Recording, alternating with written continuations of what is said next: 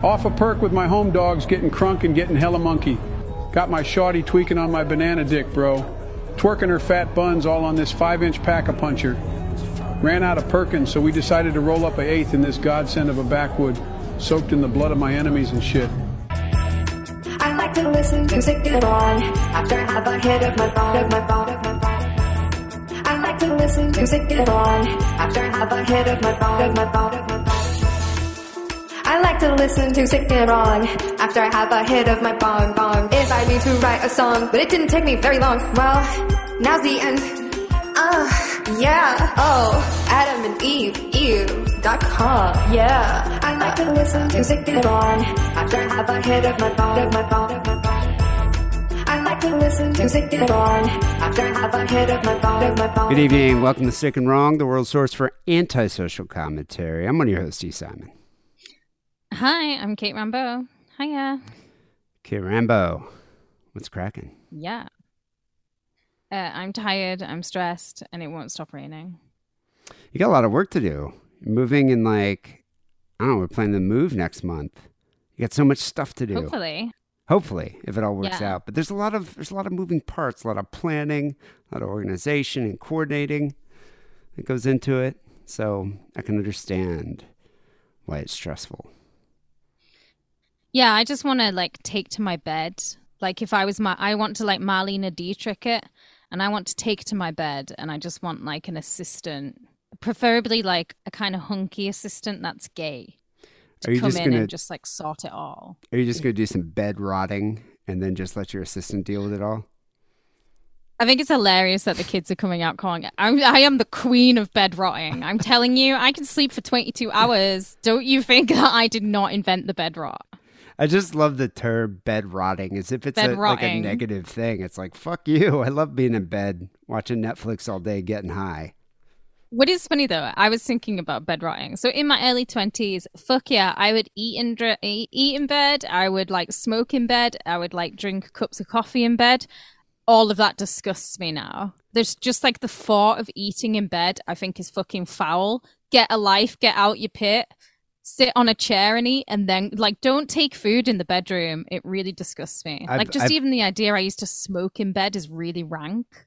Smoking in bed is one thing, but I don't even do that. But eating in bed is vile. Oh, I did. I've never liked that, and I've had several exes that were fond of eating in bed. And no, the worst part about it is they would eat in bed and just leave the plate under the pillow because they'd go get it later. No, who does that? I don't know why they would do that. I had 2 exes that would do that, and it was fucking disgusting. And because they were high, they would forget that the plate was under the pillow. So then you get a pizza crust in your hair, while you're sleeping. It's the worst. And it's even worse when it's fucking hot outside. I don't know, what's the weather like there? Is it is it summer heat? Weren't you guys hitting a heat wave? This is actually my favorite part of summer is just when it fucking rains. But it's a really nice warm rain. It's a summer rain and I love it. It's just been raining nonstop. There's been thunderstorms. I'm going to miss it.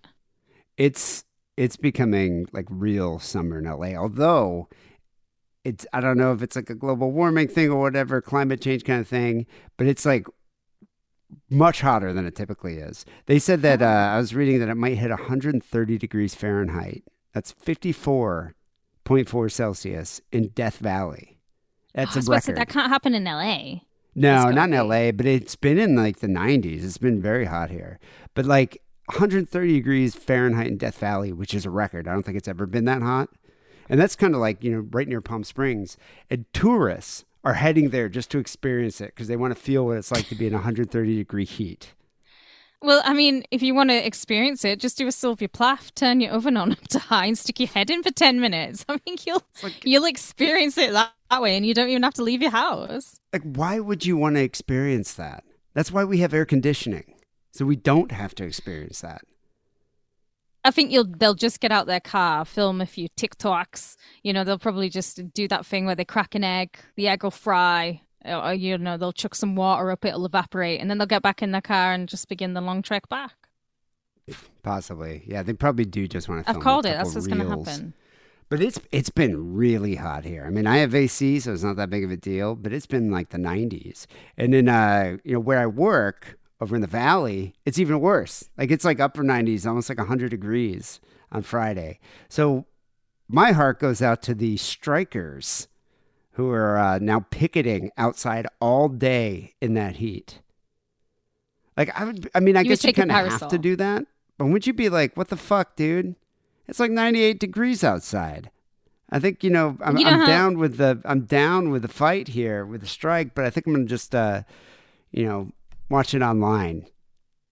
As I say, you know how LA just doesn't give a shit about the homeless problem, the obscene homeless problem that LA has. I would just pitch up a couple of like canopies, do it under some canopies. What are the police going to do? Come and chase you on? I doubt it. They don't chase on the homeless people. What they're doing is they kind of do a march. They march all around the studio. So I work in the entertainment industry, so I work for one of the studios. And so in Burbank, you see like Warner Brothers and Disney and Netflix and all of them. Amazon, they're all like marching with their signs around the perimeter of the studio, chanting. In the shadows. Oh, did they chase the shadow of the sun? Because that's what I would do. No, they just walk in the sun. And they all have like, umbrellas, parasols and things like that. And they do have like tents set up or canopies set up where they have like food and everything. But but it's been like since early May, it's just been the riders. So there's been, the rider strike's been going on for a couple months now. But as of this Friday, the SAG-AFTRA, which is the Actors Guild, joined the riders. So now there's like 3 times as many people out there marching with their signs. What's interesting about this is the labor action. So the writers went on strike in like 2008, 2009. I wasn't living in LA then, but I do recall that happening. But this is the first time actors have gone on strike against the film and television studios since like 1980. And that was a really long strike in the 80s too. Yeah, it's been a while. And the industry hasn't seen a joint strike by both the actors and the writers since 1960, when Ronald Reagan was leading the Screen Actors Guild. Yeah. That was when Ronnie Reagan, before he turned to the dark side as well, and he was getting those good blowjobs off Nancy. Well, the reason they went on strike back then was because of a disruptive technology, television, that was at the heart of the dispute. And, and then they, that took a few weeks or a couple months, I think, to resolve. Well, I think it was 180 days. But the reason they went in 1980, they went on strike in the 80s because of VHS technology. And so now what it's about is streaming. This terrifying technology. Well, I think what happens... I actually think it's deeper than streaming. I think it's more to do that they should be shitting themselves about AI. And I think it's time for human beings to have an uprising about the AI. Because when AI was invented and we thought of robots were supposed to take our shit menial jobs. They're not supposed to take the fun creative jobs like being extras. They're not supposed to be writing movie scripts. Don't bring the AI into doing that, studios. Well, that is a part of it. So the disruptive technology now is streaming and concerns about artificial intelligence, because they'll take our jobs. And they're taking the fun jobs. I want them to take the shitty jobs. Like, wash my car, bitch. Like, I don't want to, I want to write. You can go and do the horrible shit. AI is taking the shitty jobs. Like, there's fast food places that are just artificial intelligence now. Like, they don't even have human workers. With that. Good, because when I'm ordering my McPlan, I sometimes don't want to see anyone or interact with anyone or anything. Like, when I go to a supermarket, I pick supermarkets based on if they have self-checkouts or not. Like, I don't want to speak to anyone. Well, what pisses me off about the self-checkouts, and the reason I never use them? You're going to say such a dad thing here. No, they won't let you check out with booze. I'm always buying booze every time I'm at the store. So then I got to wait, and I got to wait for the person to come over and use their little badge or whatever. So I'm like, fuck you. I'd rather just go check out with somebody and they can just do all the work. Pisses me off. Yeah. Why? I'm old enough to buy booze. Why can't I buy booze? Like, why do I have to have this person approve it? I think that'll change, especially in Britain, because they have the ones that have got the video cameras watching you, and eventually it'll probably just be like, it'll scan your face, and there'll be a database. Scan my old Jewish face. I don't care. It's like, God, it pisses me off. So back in the 80s... Show them the number on your arm that tells them how old you are. I covered that up.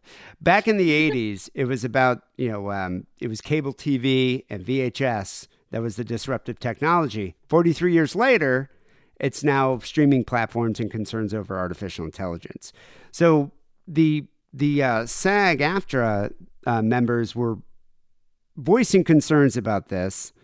And I think it was Fran Drescher who said, you should be ashamed of yourself, because she's the president of SAG now. And she's the one who announced the strike on Thursday because they couldn't negotiate. And as of midnight on Thursday night, the SAG joined WAG, the Writers Guild, and now they're all striking. But one of the things, I read something about this. So Sonia Roden, she's a background actor on a lot of shows like Westworld and Castle and things like that. And she said a lot of people don't realize that the people who make millions off of acting is a very small percentage. You know, most of us live paycheck to paycheck. So we need to be paid fairly, because sometimes we're working 16-hour days and making just above minimum wage. And I think that's kind of what it is for a lot of these background actors. You know, people that... it's always been that way for extras. Yeah, well, I mean, these are people that might have one or two lines. But the studio execs, they don't even want to negotiate about streaming.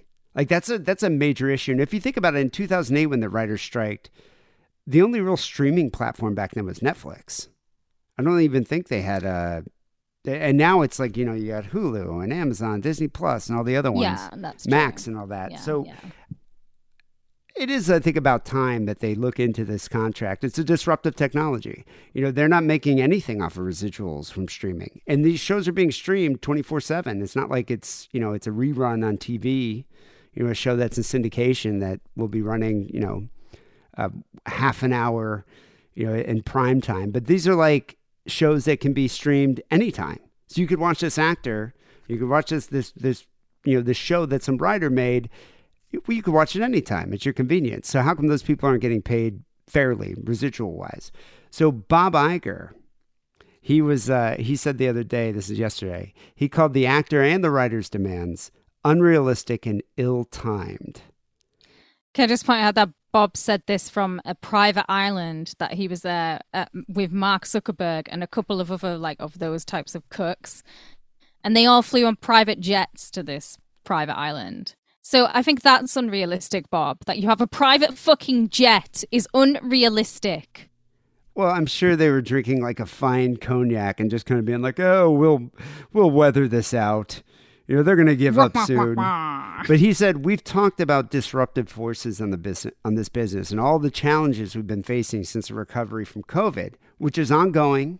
Once again, still blaming COVID, not completely back. I'm sick of it. He said, "This is the worst time in the world to add to that disruption." Meanwhile, outside the Disney lot, a striking SAG member was holding a sign that depicted Bob Iger as Marie Antoinette, and it said, "How about sharing some of that cake, Bob?"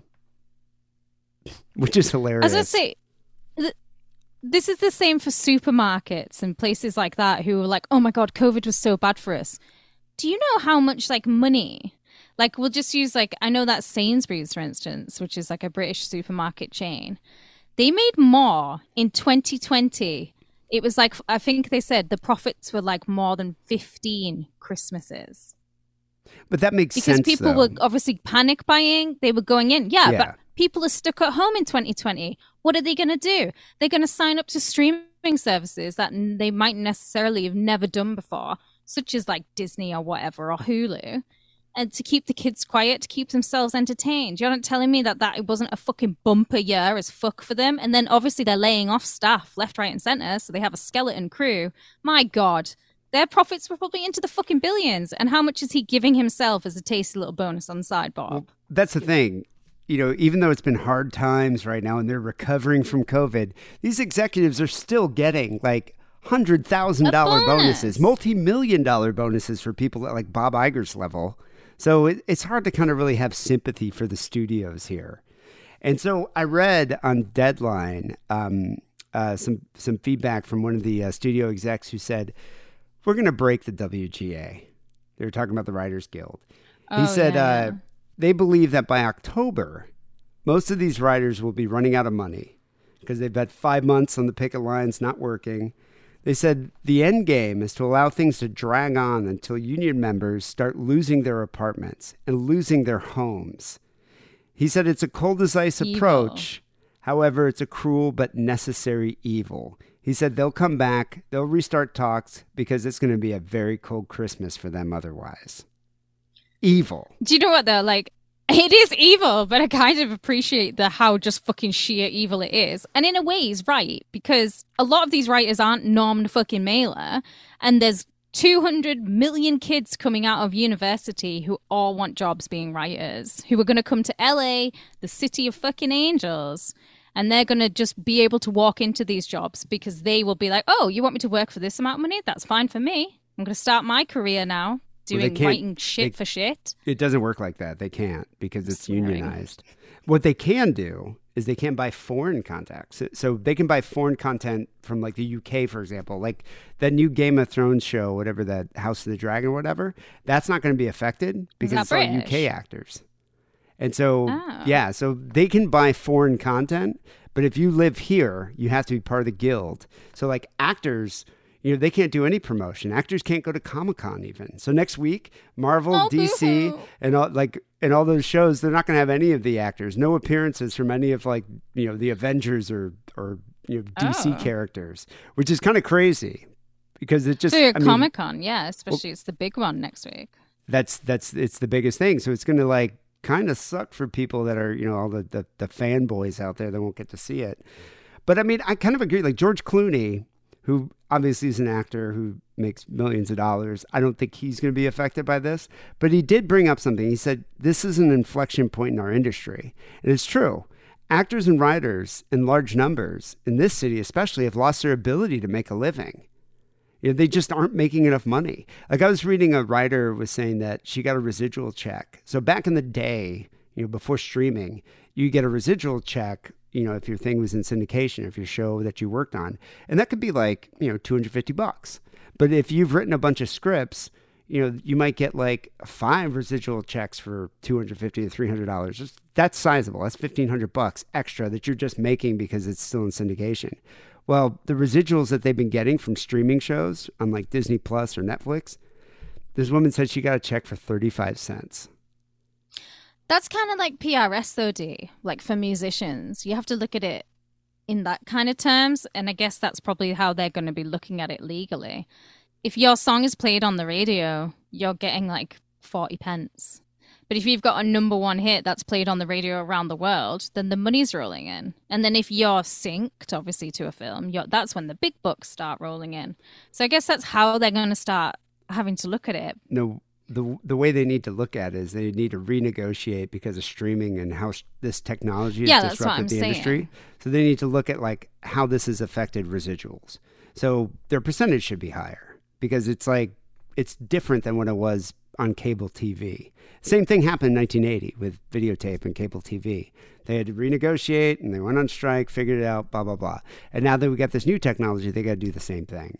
But I mean, it's, you know, and Clooney even mentioned, he goes, it's about fairness. It's not really we're fighting on behalf of big celebrities here. You know, it's like a lot of people who are fighting to pay their rent and their mortgage. You know, it's working people. So the writer's strike has already halted the production on a lot of films and TV shows. So for me, it's actually, I mean, I'm totally on the writer's side, but it's been pretty awesome because a lot of the stress from working, a lot of these productions are now on hiatus. So it's like my workload's gone down quite a bit because we're not like supporting all these shows anymore or having to support all these shows and set up all these shows in all these different studios because all the actors are on strike. So for me, I'm actually kind of like, let's keep it going a little longer, you know, but I mean, obviously people are concerned because it's going to affect, you know, the studio's earnings as well. Yeah, wait until it comes back. But it's interesting to see what productions are going to be halted. So I was looking into it. So Deadpool 3 totally stopped right now. Good. And I hope it doesn't come back. We don't need Deadpool 3. I don't want to see old as fuck Wolverine. You might as well just get Danzig in to play it at this point. Please, stop. I think all of these I'm going to be like, good, stop. For all the superhero movies, Deadpool is one of my favorites because I think Ryan Reynolds is a cool character. And like, yeah, but Deadpool 2's shit. I like Deadpool 2. I thought that was fun. Juggernaut was in that one. That was great. So like compared Deadpool to all the other superhero movies, I'd rather watch Deadpool. So Deadpool 3 was what I wanted to see. Ghostbusters 4 halted. Oh, fuck off. Mufasa, Nobody's asked for that. Fuck off. Mufasa the What? Lion King. Mufasa? Yeah, they're making a movie. Are you called joking? Mufasa the Lion King. Yeah, I don't know if it's about. Nobody asked for that. Fuck off. I don't know if it's his background or whatever. These two, I am very God. glad that they've halted. In fact, I kind of hope they get canceled. Avatar 3 and 4. Ugh. We don't need Yeah, that. me too. I'm glad they're gone. The third Paddington Aren't they all movie, AI anyways? I don't know if they're AI. It's a lot of CGI. I don't know if it's. I don't think artificial intelligence is making those movies though. But it is all CGI. But I mean, it is very like top of the line CGI. It's just. That's the one I saw Avatar 2. Visually, it is stunning. But what a fucking retarded story. And I'm using retarded in like the proper sense of the term. It was so bad. Like I was like sitting there like, but I mean, visually, I was high as fuck. So visually, it was just an amazing movie to watch in 3D on like the big Dolby Vision screen. But the story is asinine. So I imagine Avatar 3 and 4 are pretty much going to be along the same lines. The third Paddington movie, Paddington in Peru. I'm glad. Yeah, Stun. Who's asking for this tripe? Who is? You know what? This is what I mean about the writers, though. It's like, are we really going to miss you when you're coming to the table and you're offering Paddington 4? Like, well, please, no. Fire them. The writers aren't coming up with the movies. That's the execs that are saying, hey, we want to do this. Sadly. The writers are just coming up with the scripts. Tim Burton's Beetlejuice sequel. That's on hiatus. I wanted to see that. I don't want to see that. Stop that madness. Nobody asked for it. Film adaptation of the musical Wicked. Another thing that I couldn't care less about. No, I don't want that either. I mean, I don't know. I was thinking about this. So here you got the writers striking. Now the actors joining them.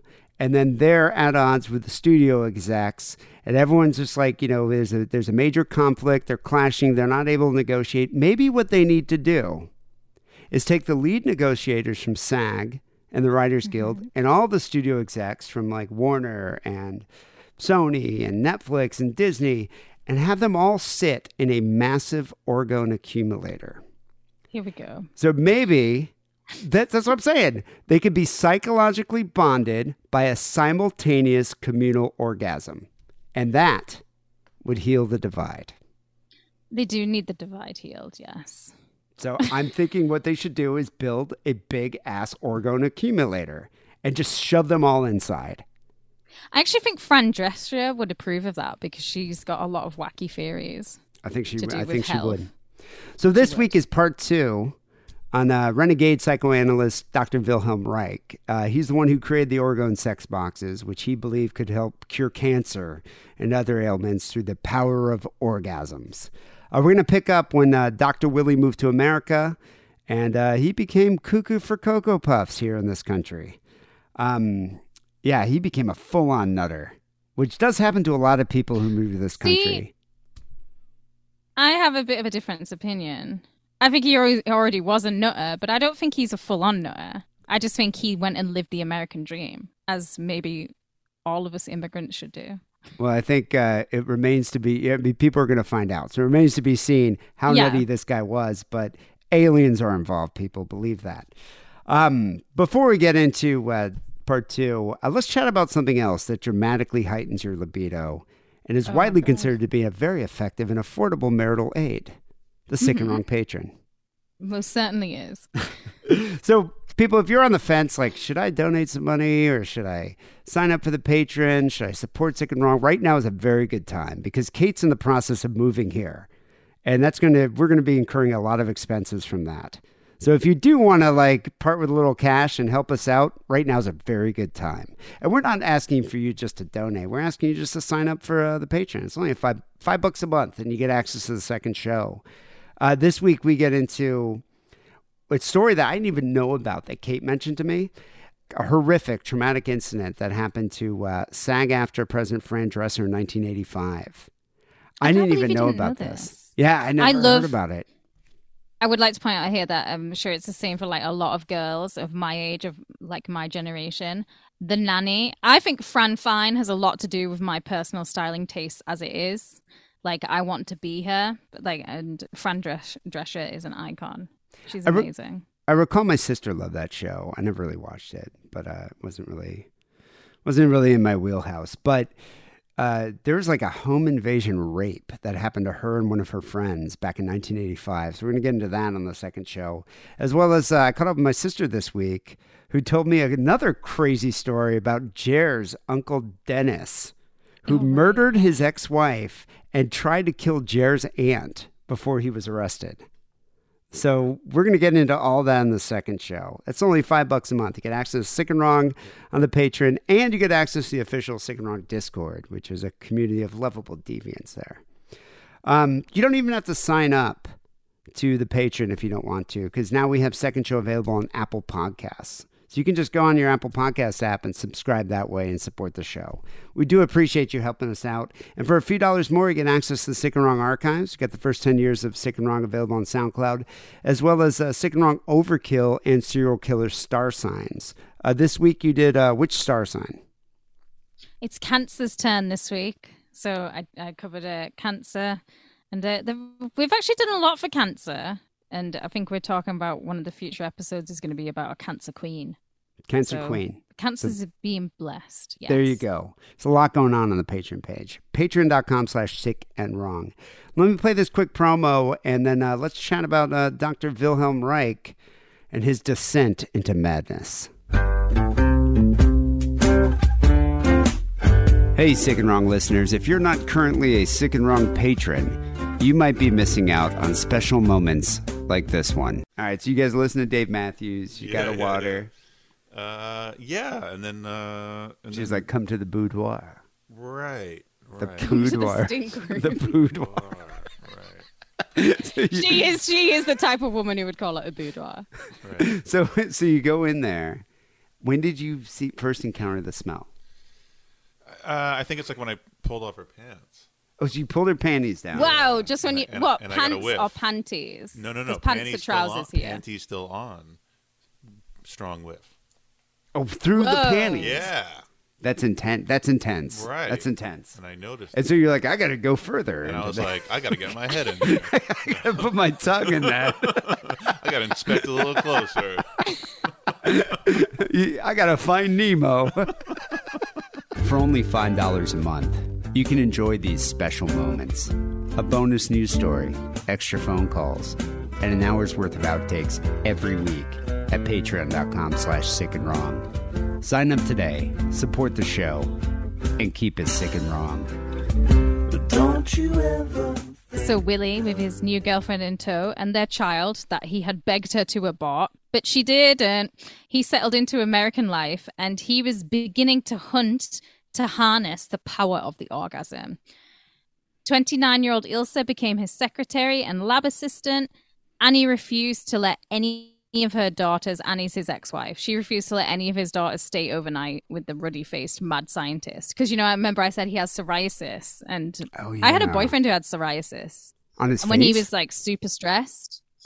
He had it on, his scalp and his hairline. That happens a lot. And, yeah, when he would go through periods of, extreme stress, it would, really flare up, and he would get ruddy-faced. What did it look like, though? Did it So look it's a like curse. boils? No, psoriasis is it's Just more a like your rash. skin is red and irritated, Yeah. a rash, It's like a but it rash. just never goes away. And he would have permanent rash, permanent psoriasis on his back and thighs. I didn't care. God, that's horrible. Can you treat that? It's untreatable. Oh, God, that's terrible. You know who else has psoriasis? Kim Kardashian. Kim Kardashian has psoriasis? Yeah, but she I can never knew obviously that. pay to go to Beverly Hills and get them zapped off her with Yeah, whatever I they imagine have. she probably has some of the best plastic surgeons in the world taking care of her psoriasis. Yeah. So his daughter-in-law later said that she understood why her mother did not allow her to stay with her father. She said, I think he was a sex abuser. I didn't trust him. I'm sorry. He was a very dangerous, difficult man, and I think he was sexually unreliable. And I wouldn't be surprised if he molested my sister, although she would never admit that, I'm sure. I didn't want to spend the night at his place because I thought he would be sexually promiscuous with me. What does she mean? Yeah, I wouldn't put it past him. What does she mean, sexually unreliable? I think Daddy's sticking his dicks in dolphins. I think that's what she means. Wow. God, he's a horny old goat. In the year 1940, he built his first orgone accumulator. At first, he started testing on animals because, according to my new bestie, Malcolm, animals need loves too.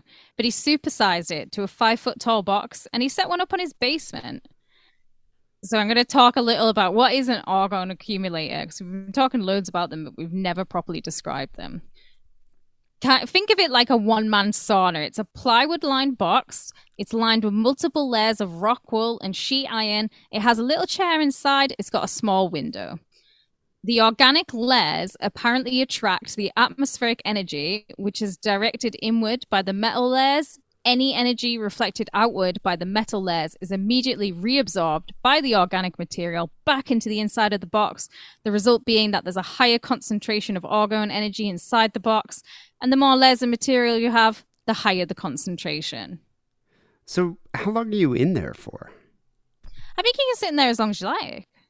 So is the chair a toilet seat chair? Oh, because is that what you'd want? Well, my brother, and I've talked about this on the show, but my brother had this weird roommate that lived with in the Castro. I remember this guy was so odd. He had all the parrots. I think I've talked about him before. Scott was his name. But I remember he wasn't around, and I was over there hanging out with Jeffrey, and I went to the bathroom, and I walked by Scott's room, which is just really messy and disheveled. But there was this like really curious looking chair that was just kind of sitting there that was in the room. And I look over and I'm like, why would you have this chair? It's like a toilet seat. It's like you're sitting on a toilet seat, but it's not a toilet. It's like a chair with a toilet seat on it. And my brother's just like, what do you mean? I was like, well, why does he have this chair in his room? And he was weird, just like, Jeffrey. No, my brother's just like, ass eating, of course. Like, I'm like, okay, I guess that does make sense.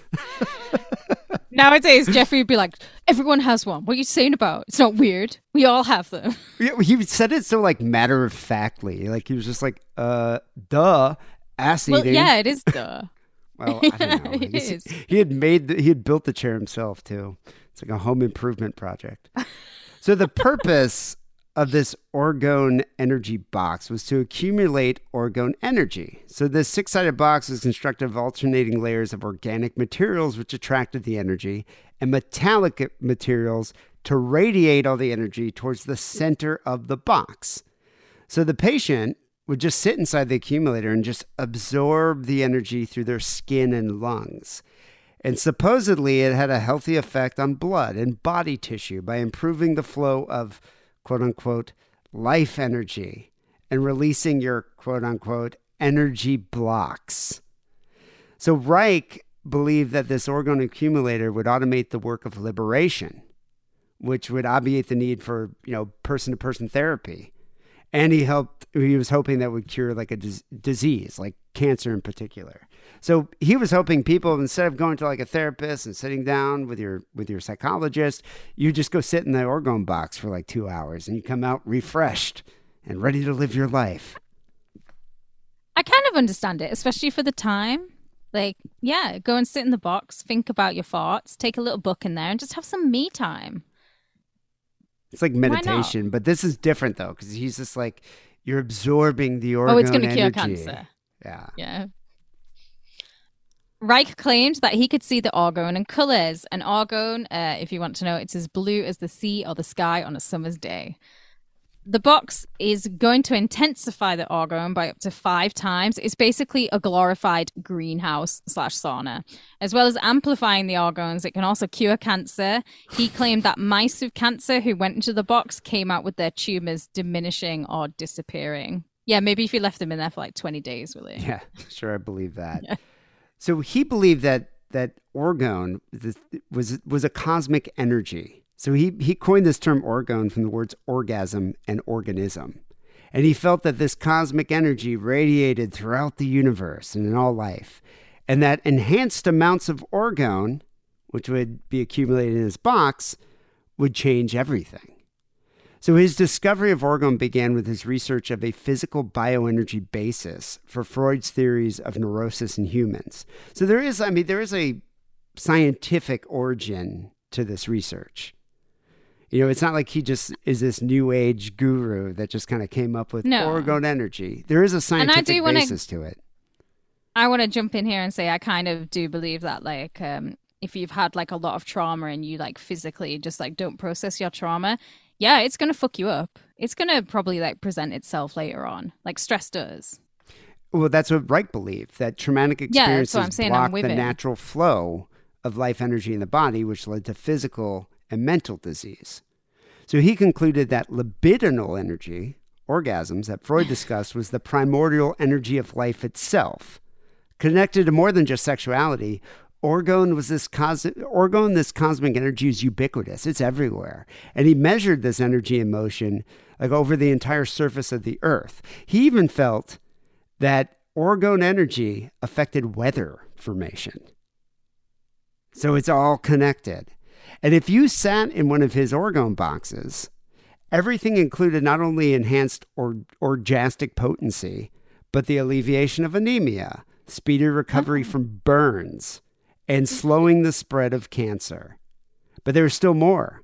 With tubes and pipes connected to these orgone boxes, Reich and his followers shot enhanced orgone at clouds in New England and Arizona to relieve droughts and make deserts green. We're going to talk a little bit more He's about that, mad because he invented another mad with machine power. as well. Yeah. Lex I Luthor. wouldn't say he's mad with power. If he believes in it, he's fucking gonna go for this. So this box is a prototype, his first one, and he wasn't licensed to practice medicine in the States, but that didn't stop him, right? It didn't stop him from testing the power of the boxes on people. And he particularly concentrated on those who had cancer and schizophrenia. The father of an 8-year-old girl that was diagnosed with cancer, he actually dobbed him in for his dodgy practices, and Willie was fired from his university job, so he lost his university housing. But a very supporting patron gifted him 14 grand so he could buy himself a new home. So if there are any patrons out there that would like to just gift me, Kate Rambo, with 14 grand, don't have to suffer in silence. We have a PayPal. Yeah, you can donate directly through PayPal, sickaroundpodcast.com. There you go. Because of this, he's now on the FBI watch list, although as a Marxist socialist who had preached abortion rights and how great an orgasm was, he probably always was on the list when he came on the boat over. 5 days after the attack on Pearl Harbor on December the 12th, 1941, he's arrested and he's taken to Ellis Island where he's held for 3 weeks. Eventually, they declared that he was not a threat to the United States and he was let free, and he's going to publish his next soon-to-be very famous book, The Function of the Orgasm. If you look at like first editions of this book, loads of people recognize it. It's super famous. One of my friends actually has it blown up and set in resin, and it's hanging in his kitchen. What, it's the really whole cool. book? It's like he's got the book cover. Oh. It's like an iconic book cover, and he's got it blown up and set in resin. It looks amazing. I'll post that to the site. I'll ask for a picture of him. So in this essay, he set forth the idea that the ability to achieve orgasm, which you said before he called orgastic potency, was an essential attribute of the healthy individual. Failure to achieve orgasm and the pent-up sexual energy, it's going to lead to neurosis and, like we said, cancer.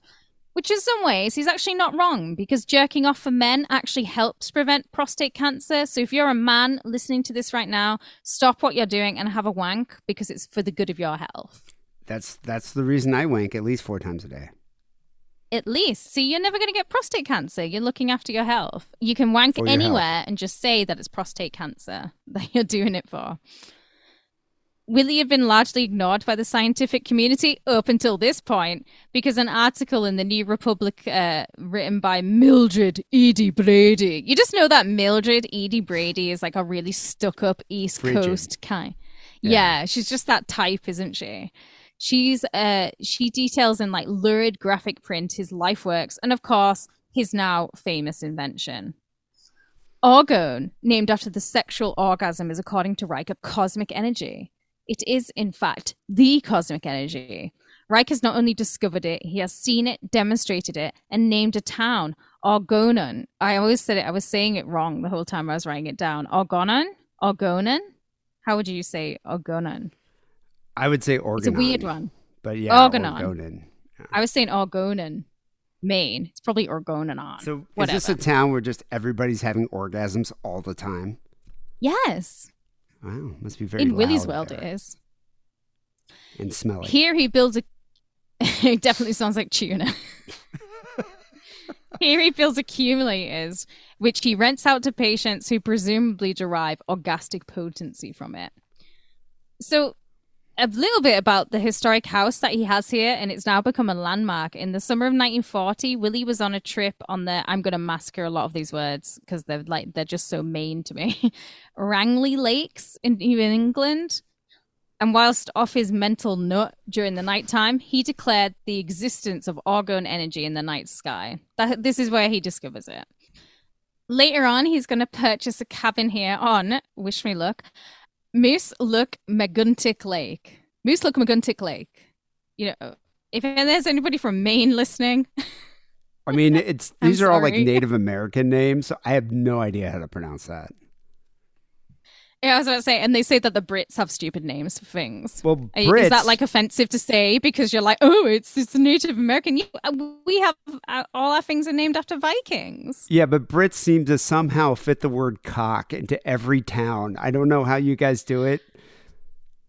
Right. So Cockermouth, Cock is the name of the river, and it's the mouth of it. So it's where the mouth of the River Cock is. That's why they call it Cockermouth. But us locals call it Nobbagop. That's right? the River Cock. That's why we got to name the town Cockermouth. Yeah, it makes perfect sense.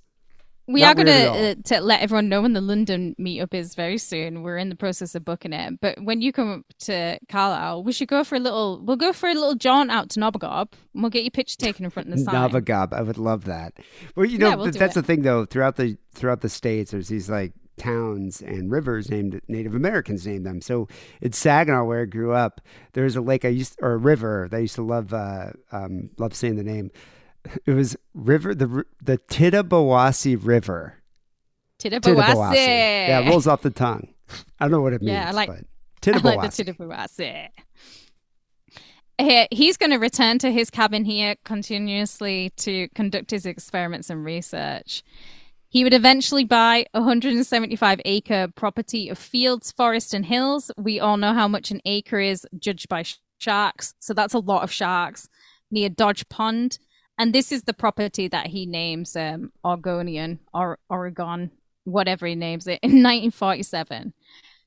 In 1947, it's also when construction begins on the Orgone Energy Observatory, funded by Willie, his patrons, and his students. He even considered building a hospital on this site because he's obviously going to cure cancer here. Yeah. His dreams of his own Oregon township would never be fulfilled, but they were starting. He was going to build his own little community. It's kind of like Jim Jones before Jim Jones. Well, there's a museum and like his home. You can go visit it in Rangley, Maine. You can stay in it. Yeah, it's an Airbnb. It costs. Stay there. It's £139 a night. That's not that bad.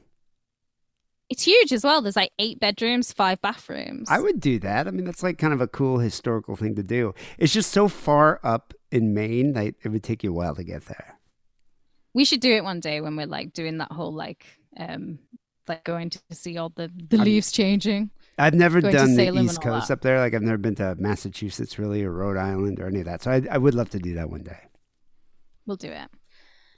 By this point, the hip and the trendy were well aware of the power of the organ. On New Year's Eve 1946, Allen Ginsberg sat in an organ accumulator for the first time. And he later wrote a letter to Reich asking for treatment from the man himself.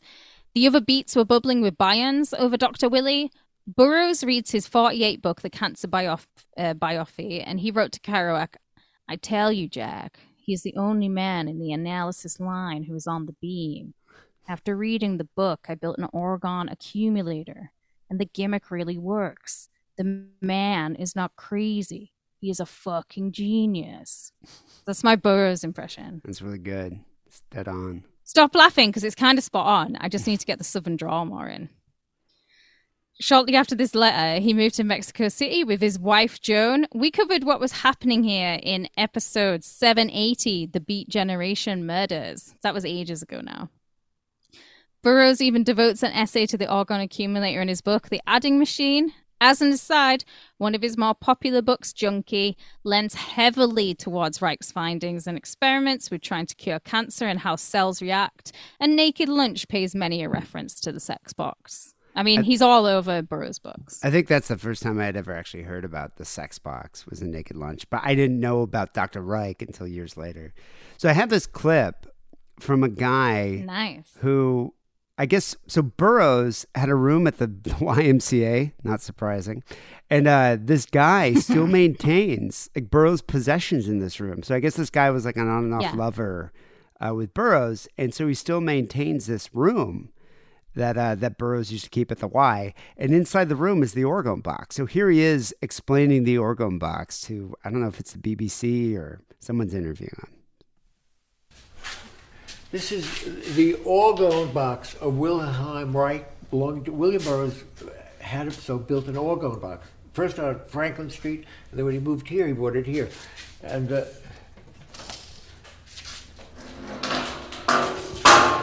idea was that you sit in there, and it's Wilhelm Reich, so there's a layer of metal, an organic layer of wood, and then there was originally sort of what they call a real organic, like a bear skin, covering the whole thing. And if you sat in there, you would collect, this is William Burroughs, he would be collecting orgone energy, we would be collecting orgone energy, which has this power, and he drank a lot of vodka. So I said, how could you get up in the morning with a hangover and go and sit in one of these things? The hangover is enough you have to get rid of before you start collecting your orgone. So it looks like a little, kind of like a little closet, like a little wardrobe. And it's got this chair, and it's just metal, like, metal surrounding it on the whole inside is just all metal. So you just sit in this dark room on this chair that's not a toilet seat chair, it's a regular chair, and nurse your hangover, I guess. The guy's name is John Giorno, and this is the poet. Yeah, he was also a poet as well. I think he died in 2019, but this is filmed. I don't know. This is actually in 2018, but this is one of the places that Burroughs lived, and it was a bunker. And so people could stay there. And so this guy preserved it for Burroughs. I love that. The general public are hip to Reich's box, even though many undoubtedly unquestioned his facts, and they probably never read a single one of his books, unlike the Hip Cat Beat Boys. Reich took on the persona of a mad scientist with the sex machines, part of popular culture that would be reflected as the evil Dr. Duran Duran in Barbarella, or the Orgasmatron in Woody Allen's Sleeper. I've only seen that film once, but I was reading reviews of it, and like some people say it's like one of the greatest, most underrated Woody Allen films, but other people hate it, so I'm going to have to rewatch it. It's very Woody Allen, put it that way. I love Woody Allen. Like not as a person, because he shags his adopted child, but I like some of Woody Allen's films. Some of them you kind of just have to tolerate and get through. I love Annie Hall. I mean, Annie Hall's brilliant. Sleeper is not Annie Hall. Okay. This attention of his ultimate invention is going to be the beginning of the end for our protagonist, Willie. So author Christopher Turner suggested that the Orgasmatron, that the electromechanical device that Alan's character Monroe encounters in Sleeper, was a parody of Wilhelm Reich's orgone accumulator. Even though Woody Allen doesn't say that, but it has to be. And I could also see Woody Allen being the type of person who would be like, I've got to go sit in my orgone accumulator. I'm schwitzing everywhere. He's so neurotic. I could see like Woody Allen really enjoying an orgone accumulator and breaking it with his neuroses. I just wonder if he would be like, I don't know why you make me get in this box. I got to sit in this box. What's this box going to do? I could see him complaining the entire time. That's what I mean. And then it would just explode because it can't handle him. Willie.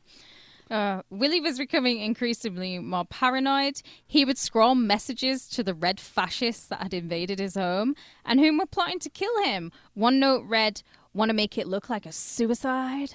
And another said, "This room is wired for me and for you as an equal citizen." Just real mad stuff. You have to say that again. You buzzed. Take it. I'm just going to do the whole thing. Okay. Again, because the whole thing. Yeah, it was like a really loud buzz too that time. It's been bad. It's been bad tonight. I don't know why. Wonder if it's the weather. You don't have any wires crossing, do you? No. Yeah, I don't know why. No. Willie's becoming increasingly more paranoid by this point. He would scrawl messages to the red fascists that he claimed had invaded his home, and they were, plotting to kill him. One note read, "Want to make it look like a suicide?" And another said, "This room is wired for me and for you as an equal citizen," which is kind of thoughtful of him. He's fully convinced that the CIA was trying to stop his research. He began writing down false information in an effort to thwart them. "The hoodlums and government did not get the real stuff. The real stuff is all inside my head." Yeah, his head, that's cuckoo for Cocoa Puffs. He is a mentalist, this guy. He believed that the U.S. Air Force scheduled overflights above Organon to protect him, and that an international fascist communist conspiracy plotted against his work. And keep in mind, he was a communist back in Berlin. He said that Orgone held the political potential of world control, and that Eisenhower, who's was moving quietly to embrace him when the time was right. But at this point, he wasn't exactly amenable to Reich's theories. A student, Myron Sharaf, observed Reich at night. He's the guy that actually wrote a book about him. Observed Reich at night in his laboratory wearing a bandana around his neck and a revolver on his hip. So the guy was armed. This mentalist was armed. And Reich said, "Don't think I'm peculiar. You'll learn about these things after a while." It's like, okay, with the voices in your head, I'm going to hear them too. We are going to find out why he is paranoid, though. And don't forget, he was locked up and thrown onto Ellis Island for 3 weeks. After that, you're going to kind of believe that the government has maybe a bit of a thing against you. So, well, I'm sure the government was like, this guy's, forming his own town. He's got this theory about this orgone energy that can control the weather. I'm sure the government was monitoring him, put it that way. So the real stuff that he was hiding inside his head included his new invention, for which Kate Bush would write a song about, called cloud busting. This was his new way to visualize, measure, and harness orgone energy from the atmosphere. He claimed it could affect weather patterns by altering the orgone energy in the atmosphere. So it was a set of hollow metal pipes and cables inserted into water.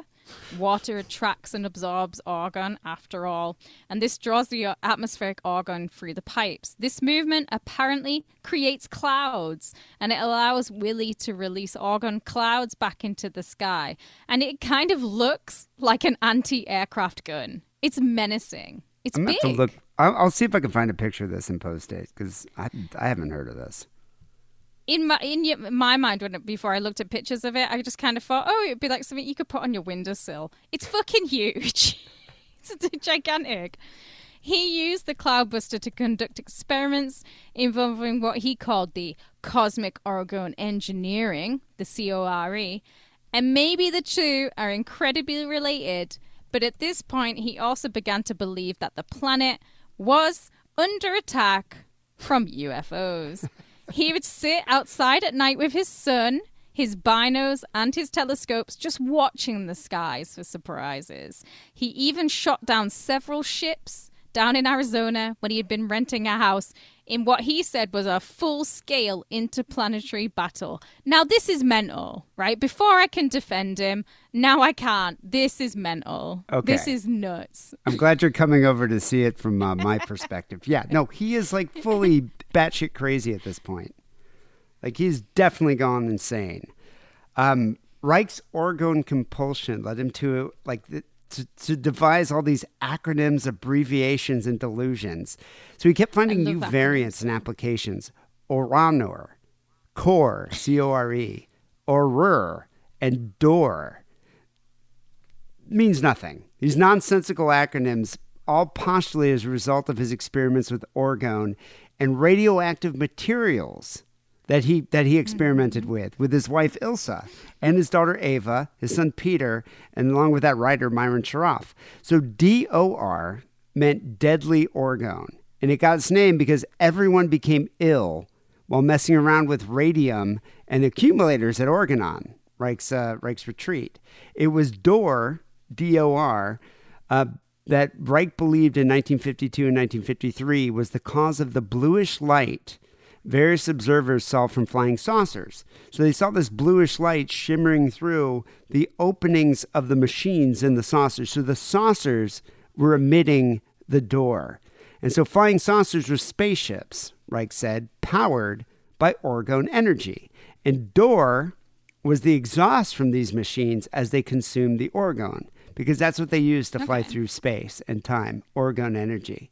He also thought that the spaceships, extraterrestrial pilots, might be bombarding the Earth's atmosphere in an act of war, interplanetary conflict. Or possibly they were giving us a cosmic lesson concerning the immunization benefits of door sickness. So you know what it was? He's sitting here playing with like radioactive materials. It's making him go insane. It's probably giving everybody cancer. Now, anything that he can't blame on the CIA, he's going to begin to blame on the aliens. Of course. He couldn't blame his wife, Ilsa, anymore either. So Ilsa had watched him as he downward spiraled into paranoia and also alcohol abuse. She said, he was drinking a lot and that was worrying me. I think one has to recognize that Reich's logic had carried him on so far into space that at some point he began sometimes to lose contact with reality. In 1952, she was granted a divorce and she went to work for the Hamilton School in Massachusetts to escape him. After he'd used his cloudbuster to save that year's blueberry crop in Maine, the FDA went full force for Reich in February of 1954. The complaint declared that orgone energy does not exist, and they were asking the court to prohibit the shipment of accumulators and to ban his literature, which they claimed as harmful, and it was basically essentially advertising for all his sham accumulators. Well, they charged him with violation of the Food, Drug, and Cosmetic Act by delivering misbranded and adulterated devices in interstate commerce and by making false and misleading claims. So the FDA said that it was all a sham and that orgone energy is non-existent. Like, it's imaginary. He just made it up. Even though they haven't done tests. I would like to point this out. Yeah, I mean, they didn't really test it. They just kind of deemed him an insane person. They deemed him a fraud of the first And magnitude. Yeah. Over the course of a decade, the agency had spent millions investigating Reich. They purchased accumulators. They built their own to conduct tests. They did surveillance, tracking, they interviewed his patients, they fished out his dead mice to cut open in teeny tiny autopsies, and they also repeatedly made unannounced trips to Oregonian, you know, where he's living in Maine. Well, so they were testing these accumulators. And they were doing research to see if but they're also they're probably working. not building them to spec. And everything else they're doing is like surveilling him and spending millions of pounds. They're saying he's a threat before they've even judged him. I mean, here you have this guy claiming to be able to control weather, forming his own town. It's almost like a weird commune. I could see why they'd be surveilling him just to see what's going on. But I'm saying that's kind of justifies his kind of paranoia, though, and his batshit mentality, because he's probably not so daft because he's under surveillance 24 hours a day. Like, just these, the government officials rocking up to your door, officials, just showing up. It's going to freak you out forever and always. I'm sure it's exacerbating his paranoia, but maybe he should have been more transparent with them and let them know what he's doing. Applied for permits or something. It is worth noting here that Reich's concept of orgone is basically a positive one. He's not setting out to hurt anyone. In fact, you could view it as a step towards individual freedom and liberation and a kind of quest for introspection. He's not asking you for your money. You can go out there and build your own orgone accumulator if you want, or you could purchase one, but you can build your own and sit inside of it. Well, he provided instructions to people to build it, right? Exactly, yeah, in pamphlets. Yeah. So William wrote to the judge saying he refused to appear in court to defend himself, saying, "Scientific matters can only be clarified by prolonged, faithful, bona fide observations in friendly exchange of opinion, never by litigation. Man's right to know, to learn, to inquire, to make bona fide errors, to investigate human emotion must, by all means, be safe. If the word freedom should ever be more than an empty political slogan. If a period of over 30 years could not convince this administration, or will not be able to convince any other administration of the true discovery of the life energy, no litigation in any court anywhere will ever help to do so." he has a point. They're very close-minded.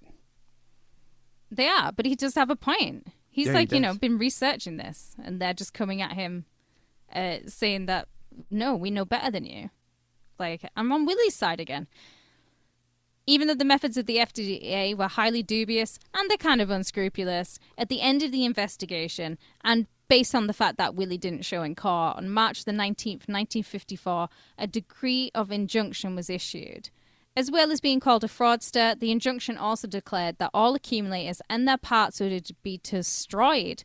All materials for the accumulators are to be destroyed, and his books and any literature mentioning argon energy were to be deleted and destroyed. In America. Yeah, and it's not just. I know they're so intolerant of this, and this injunction covered anyone working with him, and anybody who owned one. You were supposed to go and destroy these organic accumulators. Like, they were so dead set against it that they were like put a court order to have these things destroyed. So it makes me wonder, like, why did they perceive this as such a threat?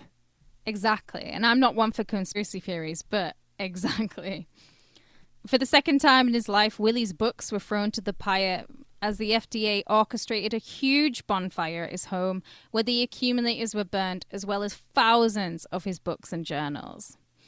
Although Reich's political theories kind of bored William Burroughs, he's fully on his side. He wrote, new discoveries and products are suppressed because they threaten vested interests.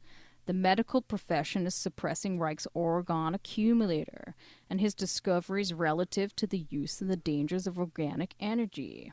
The medical profession has a vested interest in illness. They suppress any discovery that strikes at the root of illness.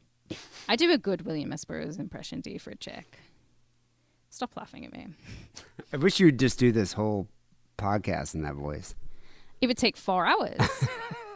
One of my, so I was talking like last week about my writing teacher, Nick Pemberton. So Nick actually was lucky enough to go and see William S. Burroughs talk once. And somebody in the audience was like getting bored by it. And he was like, speak faster. And Burroughs was like, listen faster. As his comeback, I loved it. Reich's still making profit from these accumulators, and his devoted students, they're found to be smuggling parts out of Maine, and they're taking them to his new home in Arizona, and because of this, the court found him in contempt of the injunction. On May 7th, 1956, he's sentenced to 2 years in a federal prison. He quickly appeals his sentence. His books and his accumulators were still being burned, probably one of the most heinous examples of censorship in United States history, and the only nationally sanctioned book burning in American history. Yeah, no, I feel bad for it him. definitely parallels the Nazis and Nazi Germany that he escaped from. Yeah, and then to come to this and and again, it makes you think what information that was so threatening to America that they felt the need to burn books in the 50s. Well, I mean, at the time, though, you had like McCarthyism and communism, and everyone was so paranoid and panicked. Yeah, but nobody's burning Marx works. I think There's they not were. I think public they banned. displays I of think that. they banned a lot of that. I mean, hey, don't get me wrong. They're still banning books to this day. Like Florida. Yeah, but they're not burning them. There's a difference. Well, they're banning books in libraries. Like any book that deals with a gay character, banned. In Like in Florida, it's insane. with DeSantis. On March the 8th, 1957, he signed his last will and testament, where he established the Wilhelm Reich Infant Trust Fund, still going today, and securing Oregonian with a Wilhelm Reich museum, still there, to safeguard his research and archives. All his appeals were now denied, and he died of heart failure in the federal penitentiary in Lewisburg, Pennsylvania on November the 3rd, 1957. Not one scientific or psychiatric journal mentioned his passing. His last wish was that his works be sealed for 50 years in the hope that someday there might be a better society to accept his ideas and machines. People like me. I mean, it's an That's what he ironically means. brutal end for somebody whose life was dedicated to enlarging and promoting the freedoms of other people. Yeah. In fact, it was only recently that any form of scientific experiment was actually conducted to see if argon was even real or not. Like only recently, in 2010, for his PhD thesis, I'm sorry, Gunther Heibenstreit, I'm probably saying your name wrong. He analyzed the electrophysiology of erogenous and non-erogenous skin zones in connection with the tension charge formula of Reich. And he examined this formula in connection with the phenomena such as a change of temperature inside an argon accumulator. And he kind of did that in a thesis in 1995, but he's now expanding it in 2010. He probably finally got the funding for it. It probably took like 15 years. But Gunther had no interest in making his organs visible through a microscope or any method like Willie claimed to have done. He's only interested in the measurability of the effects of the device, a task in which he succeeded.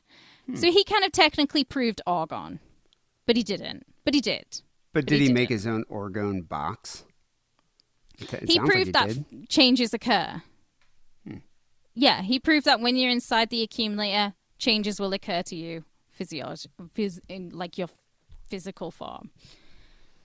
As of 2023, not a single attempt has been made to eliminate the red, white, and blue particles that Reich claims to have seen under his microscope when finding the organ.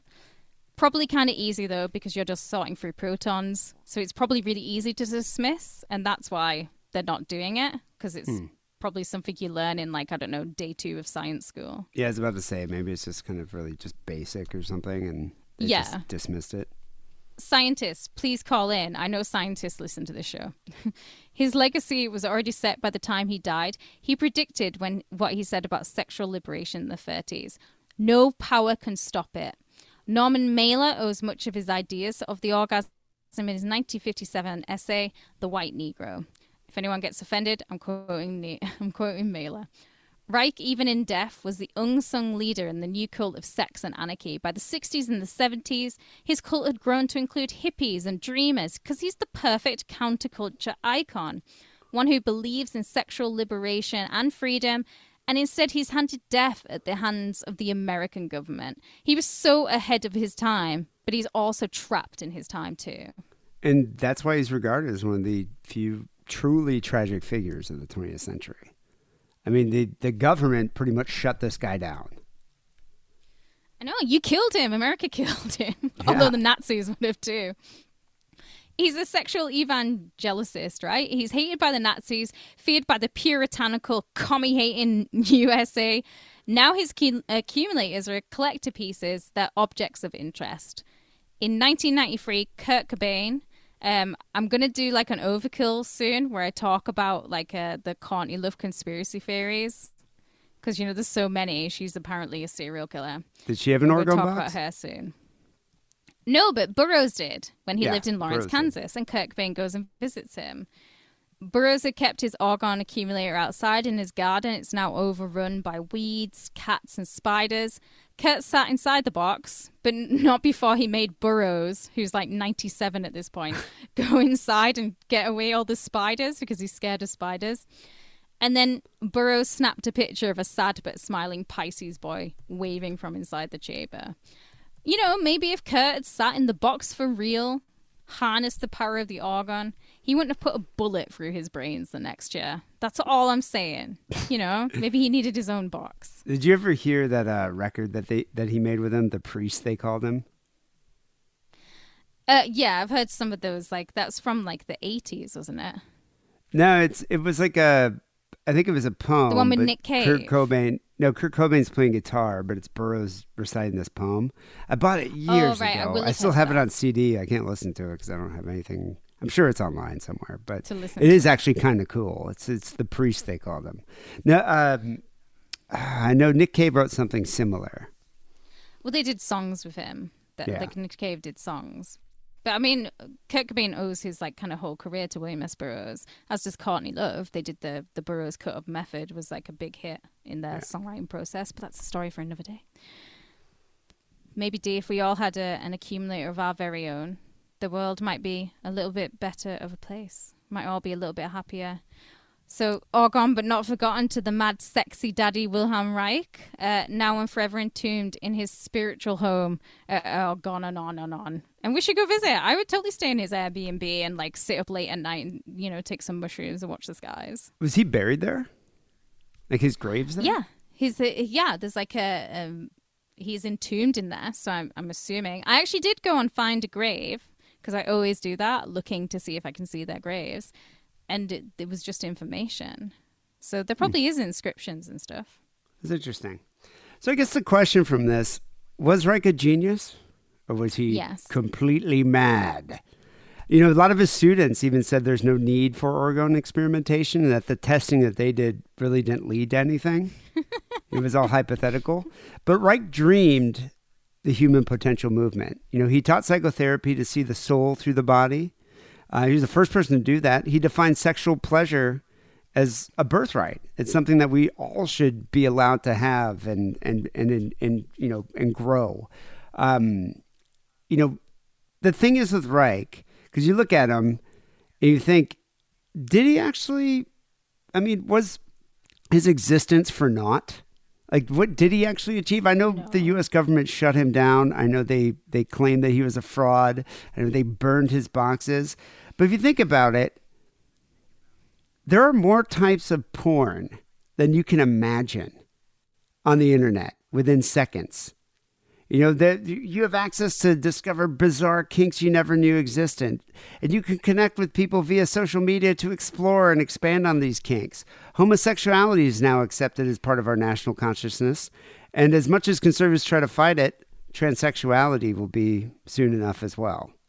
I know they're trying to shut that down. I do want to point out here that Willie was kind of against homosexuality in his later life. He was. They all turned. He was. But to begin with. Yeah, but he was for sexual liberation. And that's what I'm saying. I think kind of oxymoron. Yeah.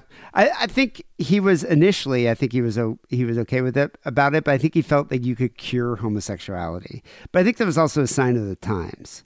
The 50s. But, obviously, we're living with Reich and Reich's philosophies, whether you want to admit it or not. Maybe watching Pornhub on our laptops and our iPhones are the conduits of, modern conduits of orgone energy. You never really know. Reich thought that hateful and cruel behaviors were a consequence of the unequal and deforming systems that we have in our society, and where people are forced to live in this. So maybe the tragedy of Reich's life is that nearly 100 years later, these systems still exist. Maybe the utopia that he believed in, hasn't exactly happened yet, but maybe we're on our way. Right on, brother. Right on. Yeah, who knows? You never know. But Reich once told the student who wrote a book about him, Myron Sharoff, that a person like me comes along only once every 1,000 years. And I know that sounds kind of arrogant, but I think there's truth to that statement. It's true. I do think so. I can't really think of too many doctors with theories like with just original theories like Wilhelm Reich. No. And I did him as part of my degree. I did him hard as part of my degree, I want to see if I could track down one of these orgone boxes. I wouldn't mind having one. I think, well, you know how I want the Vietnam diorama in our house one day? We'll have a Vietnam diorama. Well, maybe we should copy a bit of Burroughs and we'll get an accumulator and we'll shove it outside. We'll put it next to the pool. Yeah, why not? Anyway, people, whether he was mad or not, you can decide. But I do think society has felt the effects of Dr. Wilhelm Reich. This is episode 903 here, Sick and Wrong. We got some phone calls coming up next. 323-522-4032 is that number. But first, here's a quick message from Adam and Eve. It's Butt Plug Month on AdamandEve.com. Show that you still care by bringing something new into the bedroom. And by something new, I mean a butt plug. Because if you order right now and use coupon code DIDDLE, you get 50% off your first item, a gift so sensual I can't even tell you about it on this podcast that talks about murder and bukkake, and on top of all of that, free shipping. Support Sick and Wrong by supporting our sponsor, AdamandEve.com, and making a purchase with coupon code DIDDLE. That's DIDDLE. Okay, Rambo, we got a couple phone calls to get to. People, you can call the Sick and Wrong hotline, 323-522-4032, or you could just email us. Send us an MP3, sickandwrongpodcast@gmail.com. Either way, we do want to hear from you. And I'm building out a backlog, so we have a backlog of calls to play for future shows. So give us a ring. You know, this guy that called us up today. This guy. Yeah, this guy. He hasn't called in for years. And people that have listened to the show since Harrison might remember this guy. He had called his girlfriend a cunt. And he called the show. No, he did it like he was angry with her, and he called her a cunt. Yeah, like he meant it. Yeah. Well, then she has a right to be angry. Oh yeah. I don't think it worked out for him, relationship wise. But anyway, he was calling me and Harrison to be like, "What can I do? I called my girlfriend a cunt, and she's mad at me." And so we gave him some fucking retarded advice, I'm sure. But anyway, Probably, yeah. We haven't heard from him in like probably years. So he gives us a call back. This is the guy who called his girlfriend a cunt. Sticker non! What up? Shit, I haven't called the show in a while, I guess. Let's see. I'm the dude. I used to have a long-term girlfriend, and then I called her a cunt, and she broke up with me. And then I did a bunch of internet dating. I think I called you guys. I had a butthole pictures girl that. So this guy, this is the guy who was into gaping, and he was having like girlfriends like send him pictures of their like spread assholes.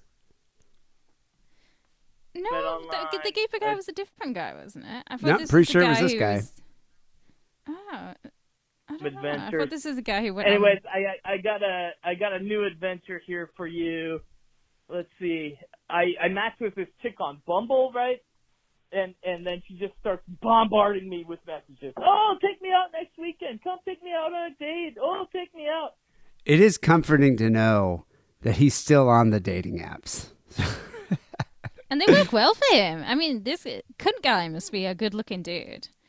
Because as soon as he gets on the apps, there are girls just like, I'm going to show you my butthole. I want you to take me out and take me out on a date. So, he must be pretty good, good-looking. He's very persuasive. He can get girls to show them pictures of his butthole or their butthole. So I think that's kind of cool. Him and JoJo need to, swap tips.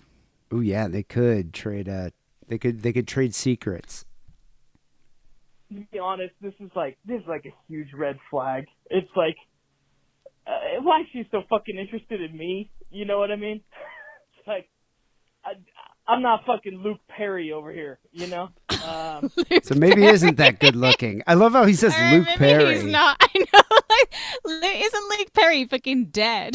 Yeah, Luke Perry died a while ago, but I imagine Luke Perry was one of the sex symbols back in 1996? Is it not even kind of before that? It's like, I'm no Christian Slater in Heathers. I'm no Ricardo Montalban. But we need Steele here to bring out all the 1970s TV hosts that no one knows. So anyway, I go look at her profile and do some investigation, and it's like, oh yeah, lots of zoomed in face pictures, lots of big titty cleavage, no full body shots. That's a red flag. And Totally. it's also, there's angled shots. Like if you see a lot of these shots from above, looking down on the girl, you could tell that there's something deceiving there. That's a classic MySpace pose, though. It's like a scene girls pose. Yeah, but I think a lot of larger women tend to do that too. Larger women. Big girls, big women.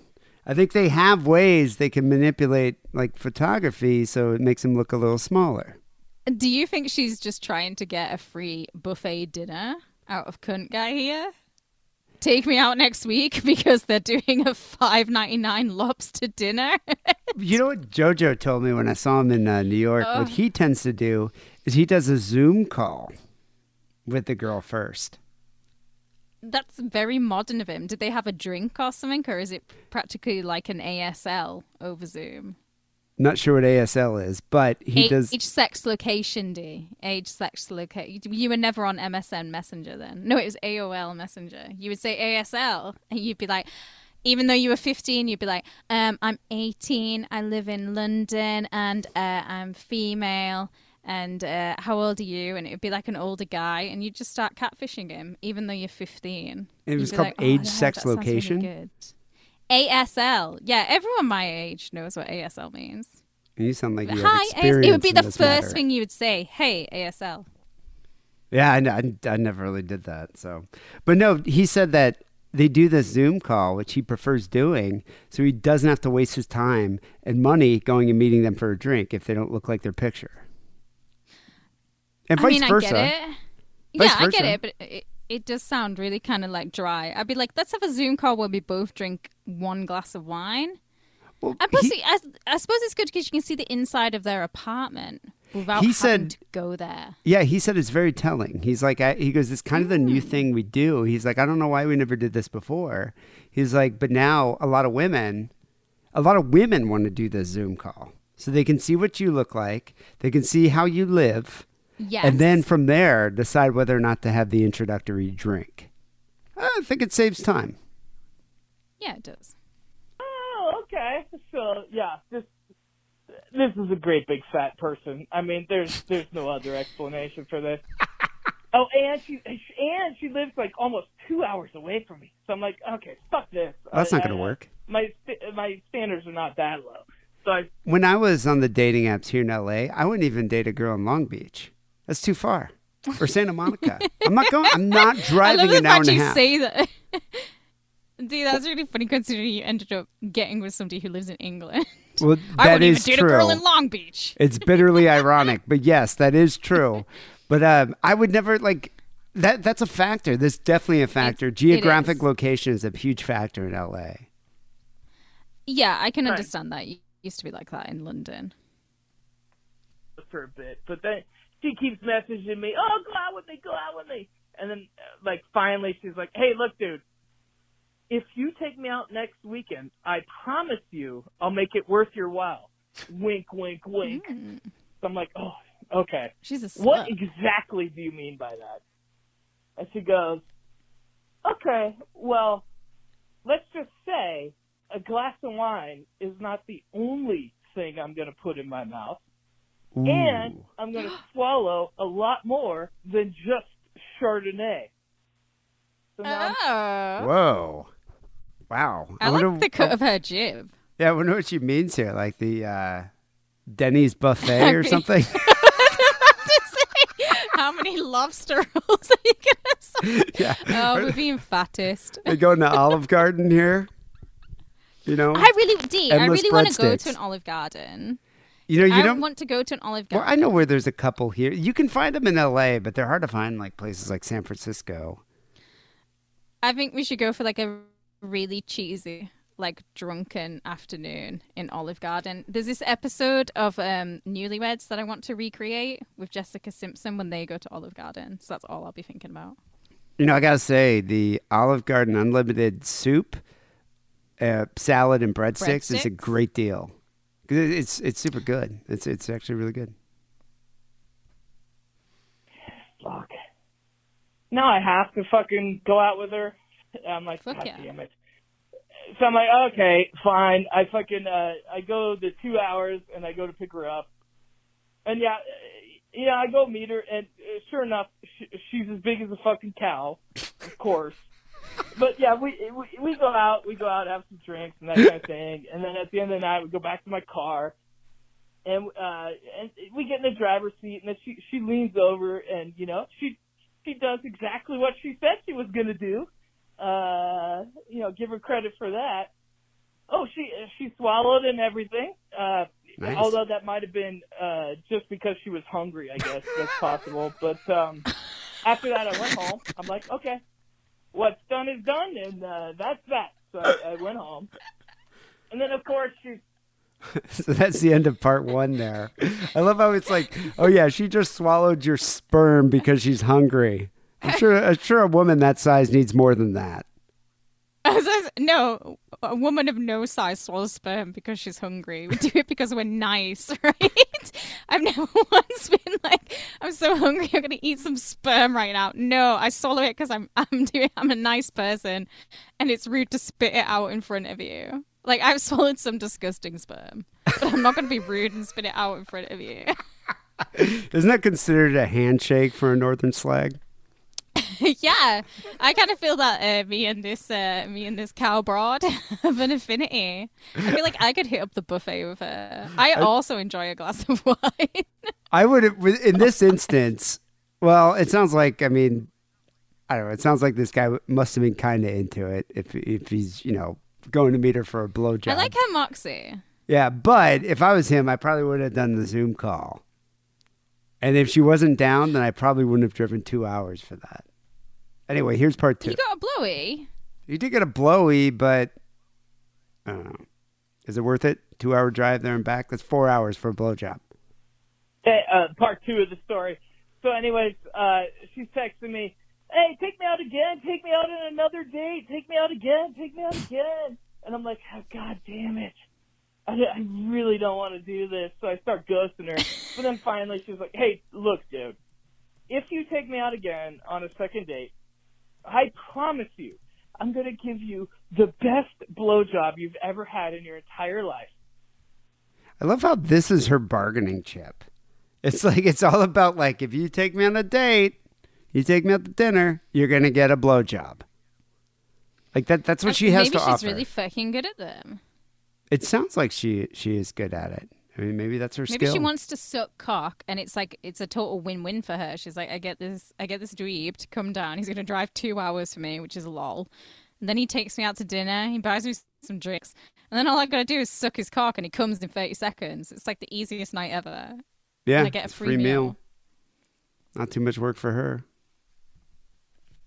And I'm gonna give you 2 of them. They will be the 2 best blowjobs that you will ever have until the day that you die. She's really upping the ante here. Fucking bitch. So I'm like, okay, fine. Now I'm going out. I'm going to go see her again. So I pack my harpoon, I get in my ship, and I go on the long journey to go find this whale. Suddenly he's Captain Ahab. Captain Blowhab. So he's going to get 2 blowjobs. So does that mean he gets one when he first sees her before dinner and then one after dinner, or 2 in a row? I had questions because I thought if he gets 2 in the row, that's kind of like prolonging it, isn't it? Because some men just can't go full mast straight away. Yeah, but you can't come 2 times in a row unless, maybe you can. Unless you're a porn star. Yeah, maybe Luke Perry can. Maybe cunt Luke Perry can. Or maybe her blowjobs are that good. No woman's blowjobs. I go down again, and we go out on a second date, and like it's the same as the first date. We go out and have some drinks and all that stuff. But at the end of the night, we go back to her house. I'm sure the conversation was stimulating. I wonder, where did you go? You're gonna say cunt then. Yeah, where did you go on your date? Did you go to dinner? Did you just go to the bar? Did you go get dessert? Like go get a banana split? There's something, afterwards? I don't know if I'm being like witchy about this. Sometimes I have like weird intuitions and premonitions, but I do feel that onion rings were involved in their second date. I could be wrong. Tell me I'm wrong. Do you feel think like they had she had onion rings. But do you think she combined the onion rings and a blowjob? You know what? I was also just thinking about you could play a saucy game with the onion rings where you were trying to like hook them, like throw them like over the erect penis. But then it's going to be like all hot and greasy and oily. It's not really a food I would put around a dick. I think it would burn. It's funny. It would make the dick taste worse than it already did. Yeah, it already probably, I'm sure his dick already smells like onions. So I don't know if you want to enhance that odor. This reminds me of a place in Chicago when my brother lived in Chicago, and we both lived there. So we lived by Boys Town. So that's where Jeff worked at the Manhole and Cell Block. One of Jeff's favorite restaurants was this place called Buddy's. Jeff loved Buddy's. It was this like super gay restaurant, but they did have pretty decent food. But their big thing, and every time we go there, the waiter would be like, do you want French fries or do you want 12 greasy inches? And so he'd come out with what like a choice. It was just like this wooden stick, and on it would be like 12 onion rings stacked on top of each other. What if I said both? We sometimes got both because Jeff loves onion rings. So Jeff's like, oh, I'm getting 12 greasy inches for sure.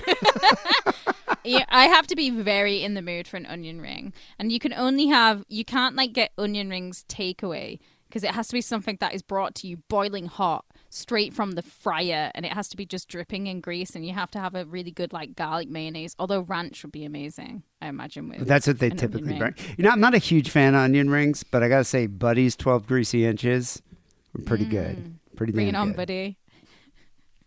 And she's like, okay, get in my bed, take your dick out, and get ready for me.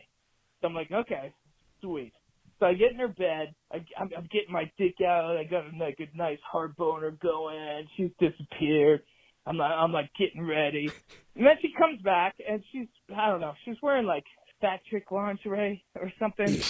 I'm like, lady, you don't have to seduce me here. Like, what the fuck are you doing? It's not really doing you any favors anyways, but whatever. Just turn the lights down. Just turn the lights down a bit. What is fat chick I imagine lingerie? she's in like, I think he means like from Torrid. Was this like a moo-moo or She's something? wearing Like, Torrid underwear. well, like, I'm just picturing very like large underwear, like big ass granny panties here. No, she's trying to look hot. But there's a brand called Torrid, which like anyone who watches Amber Lynn Reid will know what I'm talking about. She's wearing Torrid. In fact, this might actually be Amber Lynn Reid that he's banging. Oh no, she's a lesbian. Straight Amber Lynn Reid. So she comes up to me, she looks me in the eyes, and she goes, okay, I am so horny right now. I'm gonna fuck the shit out of you. And then she fucking jumps on top of me. Now, I was not prepared for this at all. I was not gonna fuck this chick at all. But she... Dude, you have your dick out.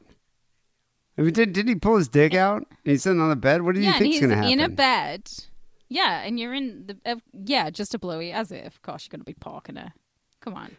I guess he probably wasn't expecting her to, like, jump on top of him. I'm sure he got the wind knocked out of him. She's horny, like that dolphin that shagged my best friend Malcolm. Well, I would say probably more like the manatee that he shagged after the dolphin. I'm sitting there on her bed with my dick out. Like, what the fuck am I supposed to do? Tell her no? So, basically, I got date raped. I ended up fucking her and just ran home and never talked to her again. But anyway, my question for you guys, is there any way I could have gotten out of this? I don't mean, like, gotten out of there without fucking her. That would have been easy. I just say I had diarrhea and ran for the door. What I mean... And I had, like, negotiation skills. Like, I'm Denzel Washington in that movie, The Negotiator. Like, is there any way I could have gotten out of there without fucking her, but also gotten both of the blowjobs? Both blowjobs that you promised me and no sex? Is there any way that could have happened with my skills of negotiation? Because I really couldn't think of anything. What do you guys think? Anyways. Well, I find it funny that he didn't answer. want to have sex with her. Isn't the blowjob usually a prelude to sex? Yeah, but some dudes are all just about the blowjobs, aren't they? They're just like, give me a blowy, and then they fall asleep. Do you think dudes. Do you think he wanted a blowjob so he could close his eyes and think of someone more attractive giving him a blowjob? Yeah, probably. Whereas when he's having sex, it's kind of difficult to avoid looking at her gargantuan body. He's got to park that parking pussy. My answer would have been, I would have suddenly come across kind of Dumas and been like, well, I've never been with a woman before, and I always wanted to save it for somebody really special, and I'm starting to have feelings for you, but like now is not the right time. But maybe if you give me my 2 blowjobs, the next date might be the right time. I would have demanded anal. I think she would have given you it. She sounds horny. You know, the mistake here is that he went into her house. Like, had he stayed in the car... the bedroom. Well, had he stayed... he could have gone into the couch. Couch is also a primo blowjob territory. I'm just saying, logistically, she wouldn't be able to have maneuvered on top of him. She's too big to do that in a car. So really, the only thing she really could have done is a hand job or a blowjob. For what? You're just going to sit in the car, have your first blowy, and then wait half an hour, 40 minutes more, and then have your second blowy. You have to go in the house. Well, no, that's what he could have done. He could have had the first blowy in the car, and then been like, should we go inside for a drink? And then gone in, sat on the couch, and had the second blowy. I would have negotiated a pre-dinner blowy. And then depending on how well that went, good dinner. And then after when I dropped her off in the driveway, the second blowy, and then I would have just got the fuck out of there and ghosted her. He could have said also that he only gets erections when he's inside his motor vehicle because he's sexually attracted to cars, in particular his car. I imagine he drives a Honda. I don't know why. Although she's quite large, she probably can't get inside a Honda. Yeah, so I doubt he has a small car. Like I'm sure he has like, you know, a car that could fit her. It's probably a truck or something. Yeah. So did she contact you afterwards? Like, how difficult was she to ghost? That's my question. Did you make her come? Yeah. Well, you know, but in that situation, and I've done this before too, where I've hooked up with a girl and purposely just was like awful in sex, like awful in bed, just because I wanted. Is that your excuse? Well, no, I wanted to disappoint her. I was going to probably disappoint her anyway, but I really wanted to disappoint her. So it would just be awkward and we just would never have to hang out again. So what, you just put no effort in and made them go on top the whole time? Or I come really quick and just be done and leave. Oh, right. Okay. Yeah, I've done that a couple times. It's the best way to avoid an awkward situation in the future because she's probably not going to contact me and I won't have to ghost her because I just disappointed her sexually. And so now she knows that's what it's like having, you know, sex with D. Simon. Have you ever faked a floppy to get out of it either and just been like it's a me, it's not you situation? I don't. Because that would also be good. I've had that happen, especially on Whiskey substances, but I don't think I've ever done that with a girl. Although I've had that happen on substances, and then I know she was disappointed there. No, I've just had like just really disappointing sex. Like kind of selfish, didn't eat her out, just came really quick, and then just left, like a 2-pump chump kind of thing. Fine with that. If I don't want to, you know, if I'm not interested in having any kind of relationship, you know, why not? Men. I'm sure girls have faked orgasms to try to be plenty. Come on, of course. Well, of course. Faked orgasms to make this guy feel better, you know? I got to the point, though, where I would just be like, there's no point in faking orgasms, so you just don't. You get to an age where you're like, it's just pointless to do it, so you don't bother doing it. How often have you done it where it's just like, it's not going to happen, okay? Just stop. Please, stop. I've done that a few times, especially when I've been on drugs or I'm too drunk. I'll just be like, I will say I'm bored now. And it's usually like, I'm bored. Are you going to come?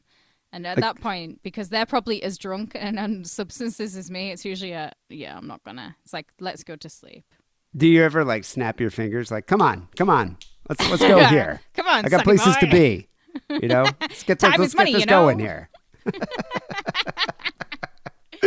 Yeah, I think your mistake was going into the house, going into her lair. Kind of feel you're right. Yeah, I think he should have negotiated a deal. Yeah, but anyway, couple questions: how difficult was it to ghost her, and did you give her oral? Yeah, I want to know if you went I down want to there. know if he tried to please her in any way whatsoever. Like, did he kiss her on the lips? How many onion rings did he buy her? Did you lick her gunt? Was that some foreplay? I want to see what happened there. All right, give us a call back. People can call the Stick Around hotline 323-522-4032. If you haven't already and you want to buy some Sick and Wrong merch, there's plenty of merch available at the TeePublic store. Just go to just go to sickaroundpodcast.com/shop, click on the picture of the Pope, and get yourself some merch. You know, I imagine a Sick and Wrong shirt will definitely turn on a large woman. Why? I don't know, because it's sexy. It's these sexy designs. I could see it being a bit of an aphrodisiac. Because you can be like, I listen to podcasts. All women love that. Oh, yeah, that's what women find the most sexually exciting. Usually it's women who like podcasts and they go, that's a cool shirt. Where'd you get that? And it's like, oh, it's this cool podcast to listen to. We could go down that angle. It's a good way to meet chicks. Hot dog t-shirt where it says Sick and Wrong on top of the hot dog in the ketchup and mustard. Were you saying that to attract a large woman because she probably wants to eat the hot dog? Hey, I want to eat a hot dog. Finally, here's Sick and Wrong Song of the Week. So there's been several songs that were inspired by Wilhelm Reich. Birdland by Patti Smith. We mentioned that last week. And this show, this episode, you mentioned Kate Bush's song "Cloud Busting," which immortalizes his battle with the law. And it had the refrain that was repeated several times in the song. I just know that something good is going to happen. Which, I mean, I guess it's debatable whether or not it did. But the song that I think defines Wilhelm Reich, especially his legacy, is Hawkwind's Orgone Accumulator, which is off the album Space Ritual, which is a live record that is amazing. It's a double record recorded in 1972 in Liverpool and London. And it's an amazing record. It's their fourth album. It reached number 9, actually, UK album charts. And entered the Billboard Top 200. Was that like 180? Which is kind of surprising for a band like Hawkwind. Not the most commercially accessible band. This song helped me learn how to do the 50s bar chords as well. I would like to point that out. Totally. I mean, I learned how to do the 50 bar chord with my little finger from this song. Well, so they record this album, little history here. They record this record during their tour to promote Do Re Mi Fa Sol La Ti Do, which is pretty much the majority of the set. But then they had a couple new tracks that are only on Space Ritual. So you have Born to Go Upside Down and Orgone Accumulator. It's a great record. And the Space Ritual show, which I wish I could have seen. I actually have seen Hawkwind, but obviously not on this tour. But if I could go back through time, I definitely would. Oh, with Lemmy. Yeah. They created like a full audio visual experience. They had themes. They intertwined the fantasy of starfarers. There was like suspended animation traveling through time and space with the concept of the music of the spheres. And they had dancers and performers that would be on a stage set. There was a laser light show and poetry recitations. Would have been very cool to check out this show. But it makes me wonder, like, did Bob Calvert and Dave Brock, did they actually really believe in the Orgone Accumulator and harnessing the power of the orgasm, or did they think it was just kind of a fad or a scam? What do you think? It actually wouldn't surprise me, because they were very hippy-dippy, taking a lot of LSD. They were hippies. And to me, the power of the organ is very hippie-ish. So they might have been like, yeah, man, even though they're English, yeah, man, it's all just an energy in it. I wonder what that would have been like to be in an orgone box with a head full of LSD. And then Lemmy's there going, it's a pile of fucking wank, you idiots. I'm leaving this band. I'm going to form a better one. He might have been into it back then. Who knows? He was on a lot of drugs too. Anyway, we're going to end the show here with Orgone Accumulator from Space Ritual. People will be back next week with episode 904. Till then, take it sleazy.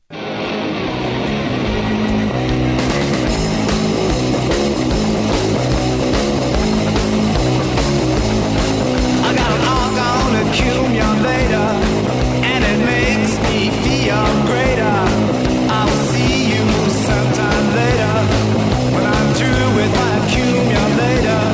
It's no social integrator. It's a one-man isolator. Two bad brains